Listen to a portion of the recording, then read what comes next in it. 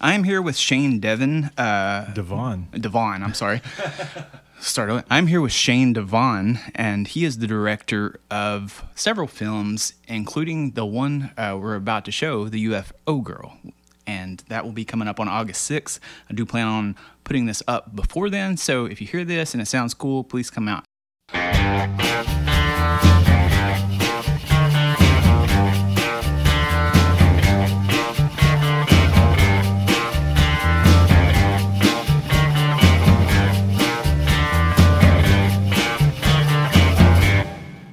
Some YouTube stuff that was pretty successful back in the day, but you only recently got into actually making short films, and you haven't done a feature yet, have you? It's all been short so far. No, right? The feature is coming, so like cool. that's sort of on the horizon for next year. But whenever I've been doing it forever. I mean, since I was a kid, my aunt had a camcorder, and she would let me borrow it whenever I wanted, and so we would make little short films whenever I was a kid with my cousins and friends around town. Then I kind of discovered music and left filmmaking alone for a long time. I knew music was your primary stuff there for a while. And around 2006, this cool new invention called YouTube came around, and I started making some sketch comedy with some friends of mine. It was mainly improvised stuff, actually here in the basement where we're recording this interview. And we didn't really have a lot of scripts, or we didn't pay attention to production values, but it sort of like helped me get my sea legs, as it were, for editing and things like that. Right, and there wasn't a lot of people doing that at the time. Yeah. Well, it was a new thing in 2006, and I certainly didn't know anyone, especially locally, that was doing it. But I met people from all around the world, and sort of developed a community. It was Facebook before Facebook. Right. That's sort of how we kept in contact with our friends all over the place. And yeah, it blew up way bigger than we thought it would. We were featured on the front page a few times of YouTube. Our channel, even today, after 12 years of being inactive, still gets views pretty much every day. And we have like something like 3 million combined views of all of our videos. Yeah, I went to check it out because I only lived in Owensboro for like 9 years, so I didn't know you back then. But I did go back and check out some of that stuff and noticed you had quite the following. Once upon a time, that was my greatest achievement. Yeah. It was fantastic. You put up a video the next day and you've got 1,000 views and a few hundred comments, and I was like, oh, this is the life. Yeah, I made it. Just curious, because I love vintage gear, what did you use back then? I know you said a camcorder, but for editing. Oh my goodness. Well, we used a Sony Handycam pretty much exclusively for all of the videos. Back then I edited on Final Cut Pro, which I learned when I worked at Sunlight here in town. Oh, yeah. Yeah, because I did wedding videos for Sunlight, and that's how I learned how to do Final Cut. So you had a video capture card and the whole thing back then? all that stuff. We were high tech. Nice. When I was in high school, I was in a media class, and we actually got a bunch of editing equipment, like bays and everything, while I was there, but we never did anything with it. I was like, I think they started using it after I moved on to Ain't that just the way? Yeah, ain't that just the way? Have you done? And like back then, were you able to do editing and things like that? No, because I would dream of having like a video capture card and stuff, and I did have a camcorder, and ultimately my friends and I started like making goofy like Blair Witch ripoff stuff or whatever. Yeah, dude. My friend John, who is a filmmaker now, he made a short film called Enemy Within. I don't know if you got a chance to see that. I haven't seen that one. We've shown it before. We're going to show it again with you, so you will get a chance to see it. But yeah, we would make films with him back in high school and stuff, and he was like a master of in-camera edits and would do stuff that I would never think about doing. And you could tell from where we knew each other back then that he was going to go like further into it than I was. So I never got around to doing edits and stuff, but I've done like little things since I've been at the library, just for like short videos that I used to promote stuff. But not awesome, a lot, man. Very cool. But yeah, like after YouTube, making movies back then wasn't as easy as now. Oh yeah. There were no iPhones that I think there were no iPhones, but yeah, so over time... It was probably shortly, either right before or right after the birth of the iPhone, if I remember correctly. Well, I remember thinking, if I'm going to make a movie, I'm not going to shoot it on video because it would look really cheap. Because we had video equipment at Sunlight, but it wasn't good enough to make films with. And then time passed, and then my friend... I don't know if it was PJ or Daniel that made the first movie, but PJ Starks locally and Daniel Benedict, they both started making movies almost out of the blue, and it was just like went from 0 to 60 and nothing. Right. And PJ is actually the creator of Unscripted. He's the one who brought the idea to the library and teamed up with us. So absolutely, shout out to PJ. We've actually never done an interview with PJ. We should probably get on that, PJ. So if you're listening, he's here. Call me. No. But so watching these guys kind of do it, They're like, it's why not? It's time. Right. I don't know why I didn't do it before this, and all the equipment is a lot more affordable now. Sure. And so I just figured, why not? Yeah, and that's one thing I love about the Unscripted program as PJ conceptualized it. It turns out to be a great networking thing. So when we started doing it, we had people come in that had never had any experience with filmmaking before. People just heard about it, thought it sounded cool, and some of those people went on to get involved with Volumes of Blood, which we shot at the library, and they ultimately started making other films. See, that's crazy, man. The world has completely opened up. It's a whole new world for independent filmmaking.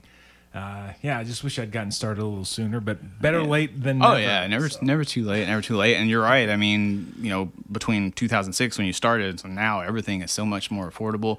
There are so many tutorials out there on YouTube where you can learn edits and tricks like that. I mean, even someone as inexperienced as me can do a little something. It's just a matter of focusing on it long enough. I have a feeling we're all a little inexperieused because I've spent more than my fair share of time on YouTube, sort of looking at how to use different little things in After Effects. I mean, the go-to. And as much as I hate to give TikTok any praise, because there's a lot of good comedy on there. I mean, their ads always focused on just like the cheesy stuff, but if you dig down far enough into it, you'll find really good comedy and really good tutorials. You can learn to do almost anything on TikTok. It seems like these days.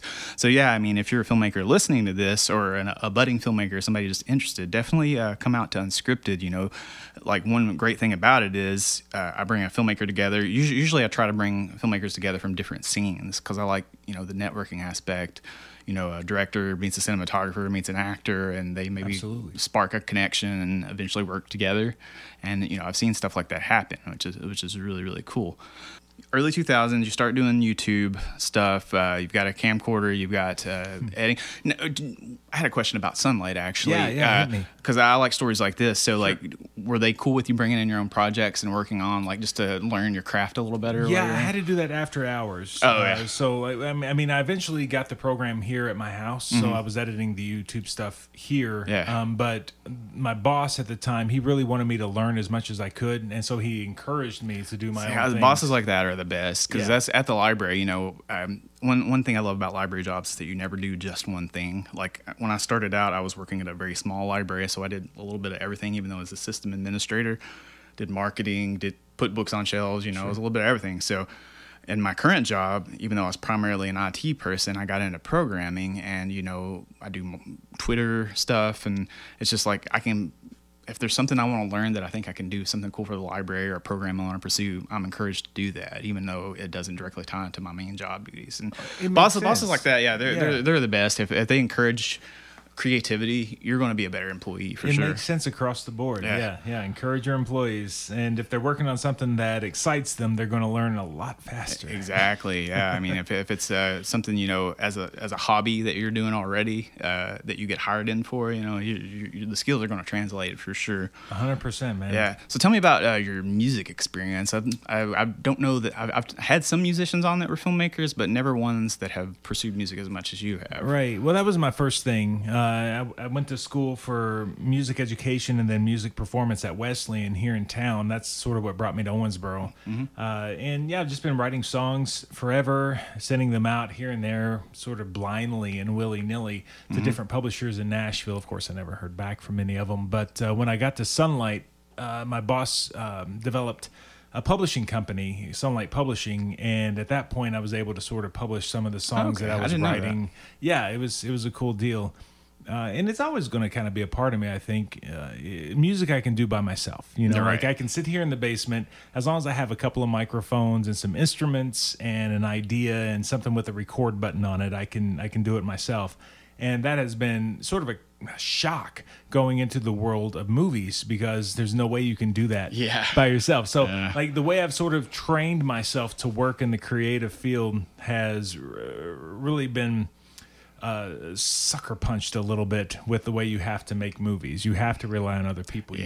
Some people like do a lot on their own, but those people probably are pulling their hair out by the end of I look at people like Robert Rodriguez. I don't know if you ever read his book. I haven't, no, but Rebel Without a Crew. If you can track down a copy of that, I highly recommend it. It's his film journal that he had while he was making El Mariachi, and he talks about doing medical testing and all kinds of stuff, race budget, and he did so much of that on his own. It's a pretty inspirational book. I definitely recommend that. I read that years ago, but it's one of my favorites for sure. Well, even still, I usually have a crew of about 5 or 6 with me, but I'm still sort of setting lights and I'm still running the camera and all this stuff, and it's just draining doing just that by myself. I couldn't imagine doing the whole thing. Yeah. Do you you score yours or do music for your? No, actually, something fun.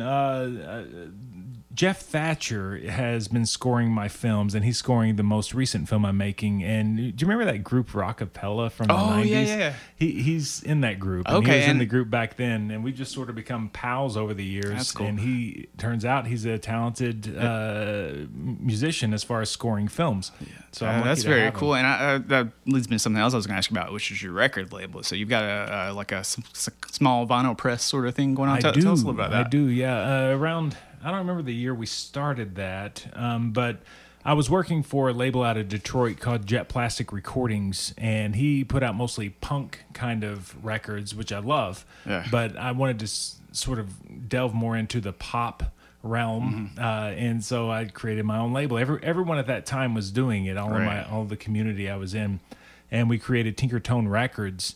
And since we created it, we've put out 4 vinyl records so far, 7-inch vinyl records, and I'm actually quite proud of it, and I'm far from finished. I don't think I'm finished doing it yet. That's cool. Mark 10 was the first one, right? He was the first one, yeah. He's an Owensboro guy, right? He's an Owensboro guy, the only one to say yes when I started, because I messaged a bunch of people. I'm like, hey, I want to do this record label, and he got back to me enthusiastically. He's a very enthusiastic guy. I wish I had, I know he's a little bit older than me. I wish I had the energy, at my current age that he still seems to do. Oh, man. Mark Tennant. He's sort of a hidden icon here in Owensboro. I was in his band briefly. I remember the one time that I've seen him play, I think you played with him. Okay. Cool. Yeah, and I don't know what he's doing now. I haven't talked to him in a while. This is a good reminder to say, hey, Mark, what's up? What's going on, man? Yeah, absolutely. And one of the Rockapella guys, did you do a Rockapella album or was it a side project? I did. Okay. The guys who created Rockapella, one of the guys, he isn't in the band anymore. He left the group a long time ago, and he formed a new group called the Groove Barbers. That's it. And they released a lot of music, and it sounds like old school Rockapella. Yeah. And so I just reached out to him. I said, hey, man, I want to put out Zombie Jamboree on a 7-inch record for Halloween. What do you think? And he was like, are you kidding me?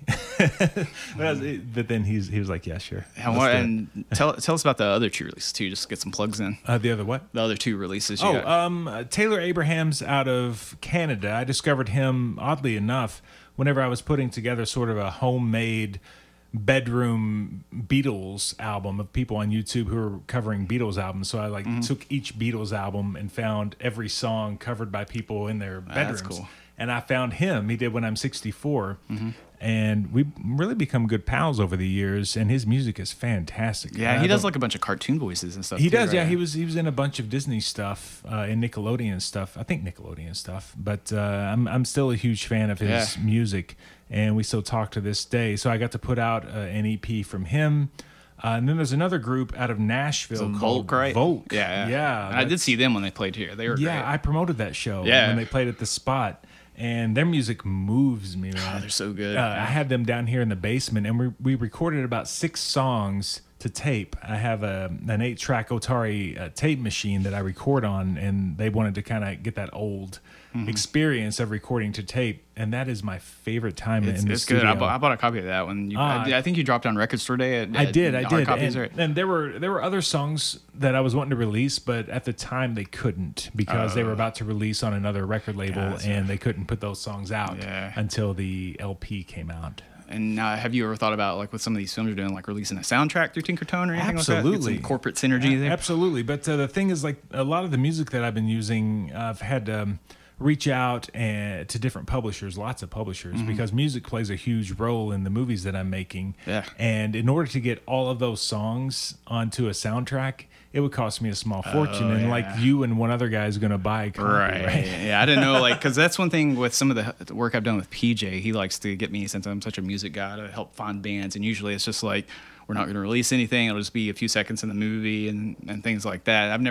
That's just one topic I don't think we've ever brought up in any of the podcasts we've done, is like music rights and how much that can cost and everything. It's rough. I discovered this artist on YouTube called Orla Gartland, and her music really, really moves me. And so there was a song of hers called More Like You that I wanted so badly to use in the UFO Girl, and they actually said yes, but it wasn't cheap. Right? Oh, yeah. So I had to pay up for that. And just real quick on a side note there, on Piper Pence and the Pandemic, which was another of my films, there was a song I wanted to end the film on called In a Cage by a band called the Black Bells, and they're on Third Man Records. Yeah. And that song was actually produced by Jack White.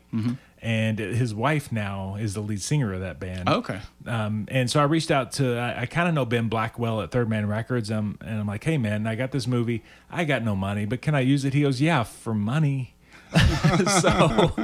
So I had to pay up for that song a little bit. And of course, there's conditions where you can only release it a certain way in certain territories. And so when you shoot your movies now, are you shooting on an analog camera or do you have digital? No, I guess it has to be digital. Analog cameras are way too expensive. Like if I were to shoot on film right now, I would love to shoot on 16 millimeter, but it triples your budget. Yeah, I mean, that makes sense. So. And here's the thing: I have an Ursa Mini camera, a Blackmagic Ursa Mini, and I researched cameras far and wide, and that one is supposed to perform on the level of budget that I have, as close to film as possible. Yeah, I've heard a lot about the Blackmagic cameras. Yeah, they're supposed to be really good. So what I do is I limit myself to only using settings within the camera that film can do. Okay. So yeah, if I'm using, say, a 400 ISO and I'm like, I have to pump a lot more light to it, whenever I get it into the editing bay, I can make it look exactly like film. Yeah, I mean, the movie looks like a film movie to me. The colors are great. It does not look like a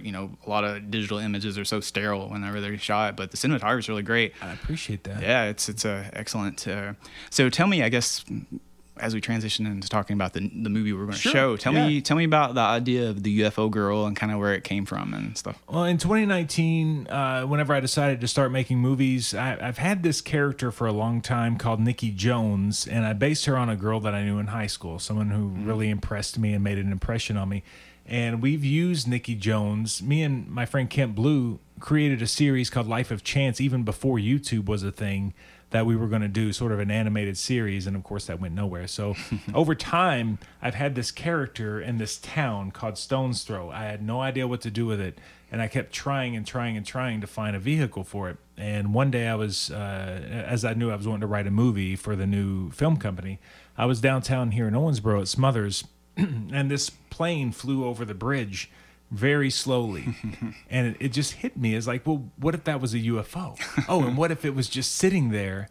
And what if the town is famous for it? And it just sort of hit me. I love that hook. It's like the almost like a roadside attraction sort of setup. Like a Route 66. I'm a big fan of just like detours to see a big ball of string or whatever. Absolutely, so man. Captures that feel a little bit. Then that evolved into, it's 30 years after it came, so the town is sort of a Route 66 abandoned kind of old tourist trap. Everyone's over it. Nobody cares. And I wanted to focus on this character, Nikki Jones, and that's how it ended up. Yeah, because it's a very human story, and that's just cool. I like the contrast between the sci-fi and the human aspect. Absolutely. And I wrote a whole feature back in 2019 called The Third Rock 5. Oh, I remember seeing a post about that. And then I auditioned people. I had resources together, and then around March of 2020, COVID, right?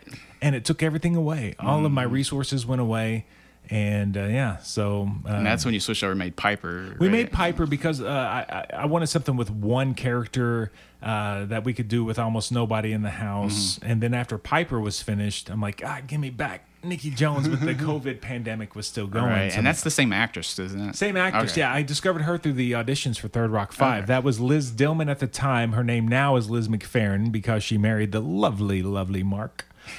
So I wanted to go back to Nikki Jones, and that's when I wrote the UFO Girl as sort of a proof of concept, I guess, a blip in time in that universe. Yeah, I mean, that's smart, like, because, it's so hard to do a feature in the COVID era, like, these little bite-sized films that you're making now, which, I mean, they feel like full films. They don't feel like bite-sized, but it's like lengthwise. It's not as much of an undertaking. Yeah, there's just so much more to explore in the world of Stones Throw, and so that's why now I've finished my latest film, Ghost-O-Matic. My next project is the UFO Girl feature. So I'm going to so go back to Rock my 5, original you're gonna use script. that Yeah. same script? Cool. And I mean, it has to almost be totally rewritten from the ground up because I discovered a lot about the characters and the location. when Right. I made this mean, short. so it's been like, what, it's 2-3 years since you were there. I'm sure you've Yeah. learned a lot between then and now. Absolutely. And like, there's some things that I wrote into the original script that aren't really feasible on my level, you know? Yeah. So yeah, I'm going to go back and rewrite the whole thing, but I can't wait to jump back into that world. Where was UFO Girl shot? Because the town is like really cool looking. Okay, that was Cloverport, Kentucky, and I grew up about 15 minutes from Cloverport in a town called Sample, and I actually lived in Cloverport for a little while. And a lot of the locations in the UFO Girl are sort of beloved, romanticized locations from whenever I was a kid. Yeah. So like actually being able to see them on screen and presented in a way that makes me feel good. Yeah, it's cool. Yeah. It's almost I'm not gonna say it's like Stranger Things, but it has a Stranger Things feeling that it makes you like long for like a bygone day. Yeah, absolutely, and that's the thing I was trying also. Like the film is set in modern day, but of course I'm very old. Yeah, it feels timeless. It doesn't feel like you don't look at it immediately and say, "Is this like?" You don't know exactly where it feels Right. like. It feels familiar, but it doesn't feel like it's a specific era. Right. Well, as like I'm very old, and I was a kid in the 80s, and so whenever I got my love of film, it was in the 80s. Oh, same. with all the different I all the was different movies. born in '79, so And yeah, I'm right there with you. I was 78 here. Yeah. So I say with everything that I do from now on, even the stuff that's set now is always gonna, I think, have that feel just Yeah. because I can't help it. And I mean, it's a popular field now. I love the fact that so many people are like going back to that and making things that are diverse It's in what they are. lovely. But it feels like it could be a Spielberg or something. It's cool that's happening so much now. Crazy, man. And I think there's something about that time period. Absolutely. I think that there's always going to be something. So about that many time like period. innovative films are dropping then. Like you just saw stuff like even as much of the early '90s, like Jurassic Park. They don't really seem to do that anymore. It's like anything now is just such a bloated CG mess. It's like those films were like complicated, but they were also simple. I don't know. I just feel like not to diss on Marvel because I do love Marvel movies, but just like you watch those and it just looks like a bunch of like robots hitting each other or whatever. It's a lot. And that's something worth thinking about. Why are the movies from like 1980 to 1990 so influential and why do they endure? Did you see Bumblebee? The Transformers that is like a good example. Like, so Transformers movie is big loud mess, a bunch of robots fighting each other. But Bumblebee was a very simple, almost like an ET story because the girl finds Bumblebee like in a junkyard and gets it as her first car or whatever. And it's kind of about their relationship, like almost like a brother sister sort of relationship. It's a very sweet movie and it's like very simple. And I feel like the fact that it was associated with Transformers made anyone who might actually enjoy it, like from our time frame, like just hate it because it's like Transformers have been tainted by Michael Bay or whatever. But it's worth watching just based on what you're telling me, what you're into. Yeah, it's really good. And I haven't seen it, and now I will. And now they owe you some money. So. yeah, I mean there are some fights toward the end of it, but they're not like just there's a human story there, but the fighting is just like almost like E.T. getting away from the government, basically, like similar stuff like that, where it's simplified a lot. Oh yes, yeah. I will see this movie. Yeah.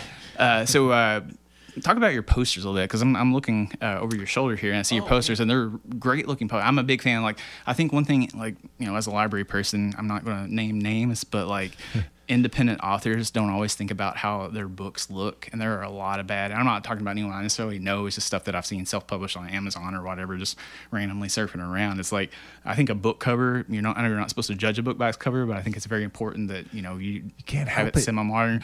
So your posters look great, and they're some of the best ones I've seen as far as like things that we've shown. I'd love to know. Do you design these, or you got somebody? No, I do them. For Piper, that was my first movie, and so I was thinking. When I was a kid, what would I pick up if I saw it on the shelf? And I was thinking about all those different movies whenever we would go to rent. And so that's where that one came from. UFO Girl is the one I'm most proud of, the poster for cool. UFO Girl. And I was thinking back to sort of the 50s, like B movies, like science fiction and things like that. And I did a lot of research on how those looked and how they were laid out. And yeah, so I finally landed on the UFO Girl poster as it stands today, and I'm so proud of it that I'm sort of wondering if I'll kick myself when the feature comes out that I already used this idea for the short. Yeah, I appreciate that. Yeah, man. Man, I mean it's great stuff, and that's like I love the old B like movie sci-fi posters. That's why I know you saw the unscripted one that we did. We had Chris Schweitzer, comic artist, draw it out. And that's kind of the vibe I was going for with that too. Although I did ask him if he would like draw me and PJ like shooting lasers, but he wasn't able to get that in there. But, come on, man! It takes 2 minutes. Oh no, Chris is awesome. He's drawn. That's like the third poster I think I've had him draw. He's a very big library supporter, and if you're looking for some good comics to read, look up Chris Schweitzer, and he works with Kyle Starks from over in Evansville, who does a lot of the Rick and Morty books. They're both very creative and funny people. Nice, man. But yeah, that's sort of the thing I was doing with Jet Plastic Recordings as well. I do a lot of record covers for him. Oh, okay. I design them and I screen print them here. Oh, nice. And that's sort of like my day job. Yeah, that's cool. And you did that. Greg Sestero, speaking of him, if any of you have the copy of the Greg Sestero poster from, was it 2 years ago maybe, when he came to show I think Best Friends, that was Shane's work. He screen printed those posters for me. So I felt bad about that too, because I didn't know if I was like taking attention away from his booth. Oh no, he loved them. Okay, No, he loved them. He was a fan for sure. No, he didn't do like it's all good because he didn't have anything like that, and it was just something extra for him to sign too. Well, he signed mine. Yeah. So like I have a signed one here somewhere. Yeah, I think a lot of people got him signed. So yeah, no, it was very popular. Cool. He didn't mind that at all. Nice. Yeah, so let's talk about, I guess, how long the edit took, and how much of your hair did you pull out, and like how you went from there to your first screening. Tell me about the first screening. Well, yeah, that was the longest edit I've ever done. That was rough because I had to learn a lot of stuff. Yeah. Because I never used After Effects in any kind of capacity before, and I had to learn After Effects. And so we finished shooting the film at the end of July of 2021. Oh, and one thing I did forget that, like the UFO was practical, right? Yeah, that's what I was going to say. Talk about that too, I forgot to mention so that. after we shot it, we had them all reacting, of course, to nothing, and then I learned After Effects. But I wanted the UFO to kind of be practical, so I ordered a kit online. And when it got here, I sort of painted it myself. Okay. I replaced the windows in it. I put electronics in it so that it would actually light up. And I distressed everything on the outside. And me and Bethany Westerfield, right here in the basement, Davis County Public Library zone. Bethany, shout out. Set up a green screen actually right there, and put the UFO on a spinning platform, and we just shot everything that we needed. And we tried to set the lights to match the day that we shot as best as possible. Yeah, no, it blends really well, but I thought it looked practical. Yeah, and not only that, there's another object that the character Sparky uses in the movie, and I built that as well, and that's behind you over there beside this thing. I built that out of a Super 8 editing bay. You have so much cool stuff down. I appreciate that. But yeah, it was originally going to be CGI, but I thought, why not? Yeah, because that's smart. 'Cause, I mean, in general, even like big budget movies, I prefer practicals. I know I haven't seen the new Jurassic Park yet, but as I understand it, a lot of those dinosaurs they did do practical this time out, which I think is cool. I did not know that. Yeah, that's cool. I was just listening to an interview recently with it may have been Jeff Goldblum actually. Somebody was talking about it. And yeah, they said Jeff. So yeah, they said that this time out they did do. I'm sure there is some CG, but probably with the close-up scenes like the Triceratops one, the sick Triceratops from the other ones. Yeah. I bet it's those that are practical. So I do need to see that. Well, I tell you, the UFO Girl took me probably 6 months or more to edit. Well, I don't think I mentioned like how long did the shoot itself take? I don't know. That was a 7-day for the initial production, and then we had 3 days of pickups. Oh wow, yeah. So that's very quick based on my experience with indie filmmakers. Absolutely, and it was hot, brother. It was really hot outside, and most of the shoot took place outside, and some of it on a roof in the heat of day. So like, didn't do the room and green screen a roof. Oh gosh, that guy had the right idea.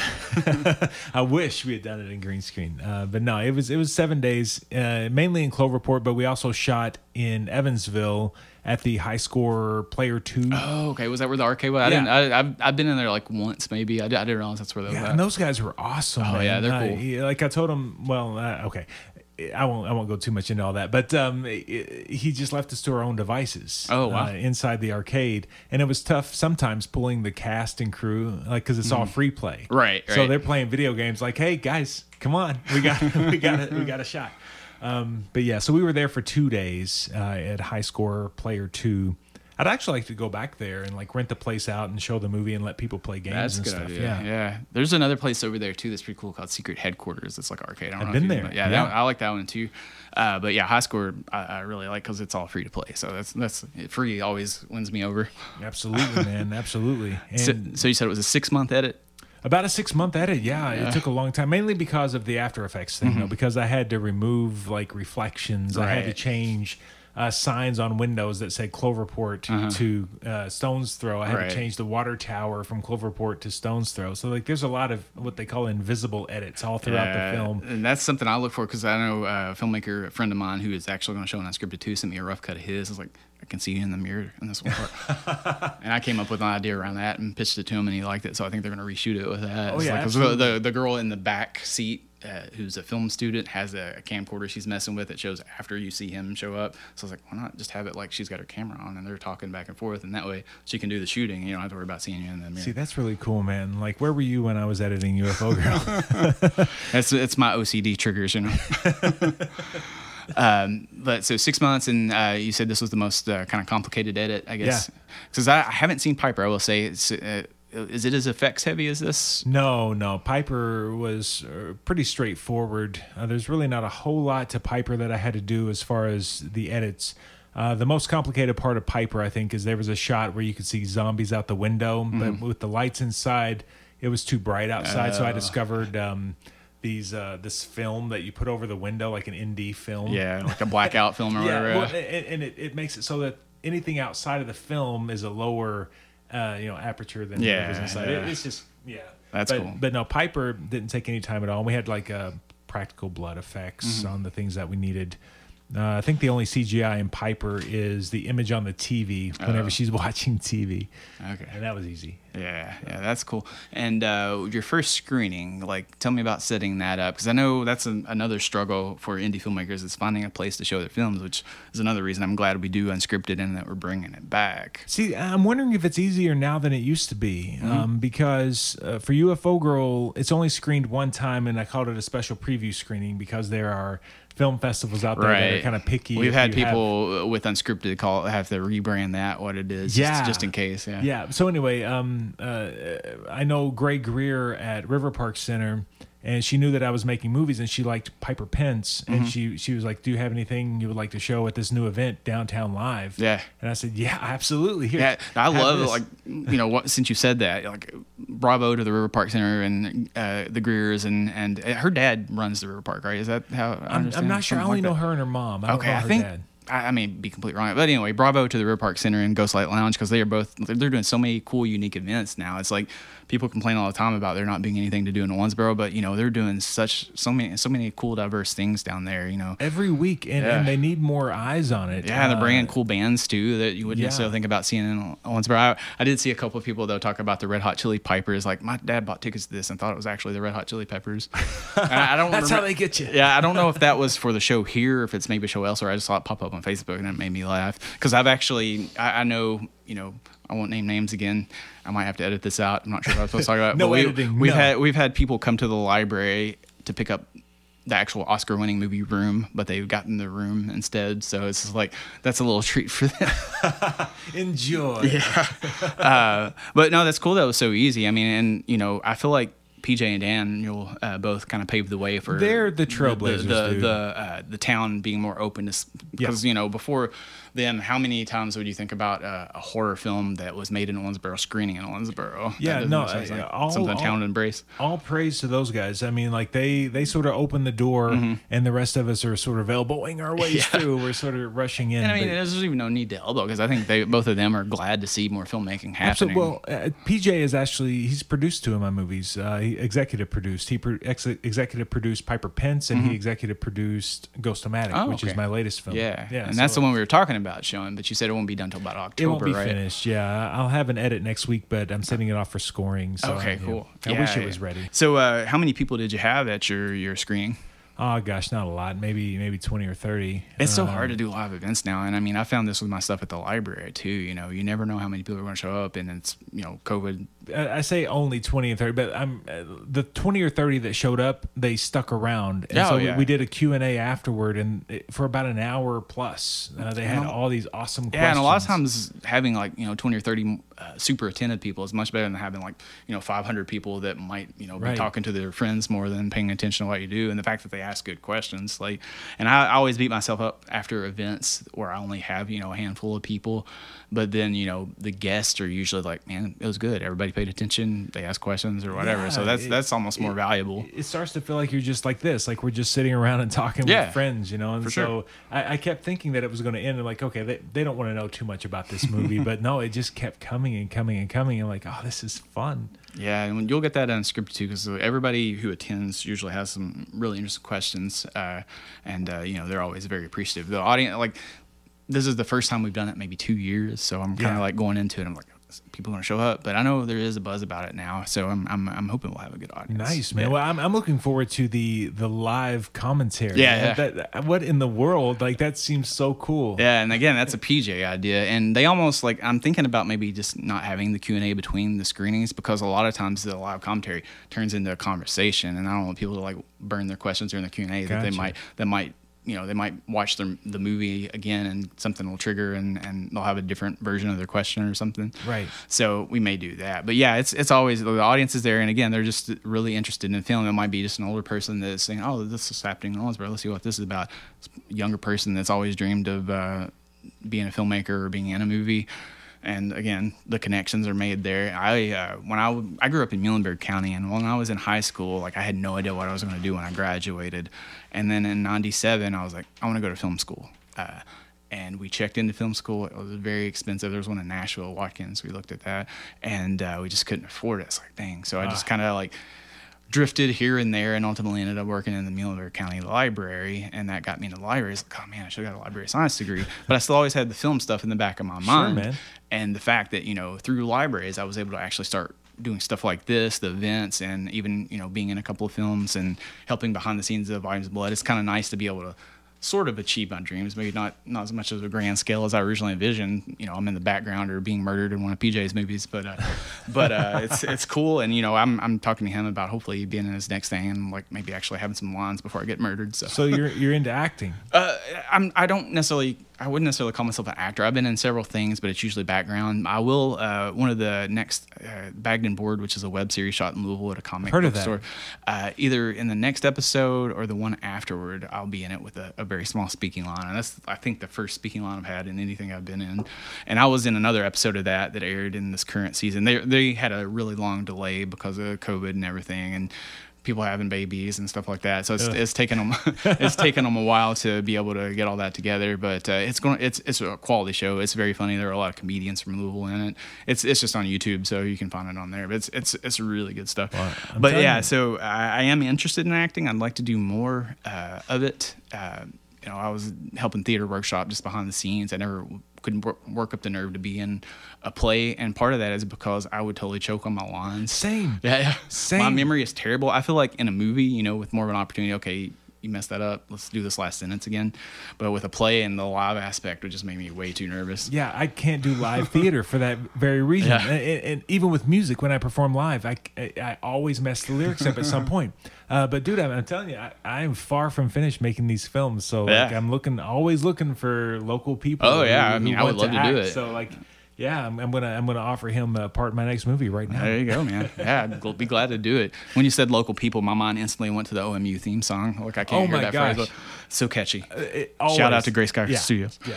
But that would be awesome. I would love to get it deeper into it. And I love behind the scenes stuff too. With Volumes of Blood, I was there every weekend that we shot, pretty much, I think. And some nights I didn't do anything beyond taking a few pictures or okay, we needed something to hold our boom. Oh, I'll find you a mop handle. So, but it's just fun as a whole, just to experience it and to be able to talk to people that are getting into it.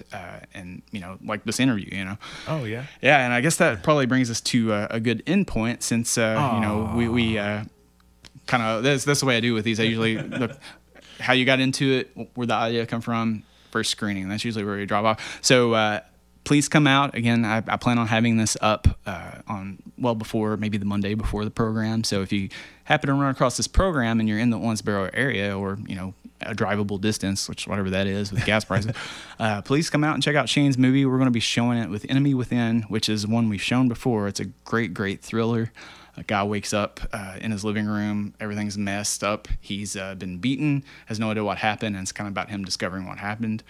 And there's another movie we're showing with it called The Short Terms, made by somebody else from Sublime Media Group, and that's more like a romantic sort of movie that takes place in a record store. So if you like record stores, it's shot in Mellow Mats in Bowling Green, actually. Sweet. So yeah, please come out. Thank you, Shane, for talking to me. Hey man, thanks for letting me be a part of it. I appreciate it. Yeah, thanks for letting us use your sweet gear to record too. So this one should probably sound a lot better than they usually do.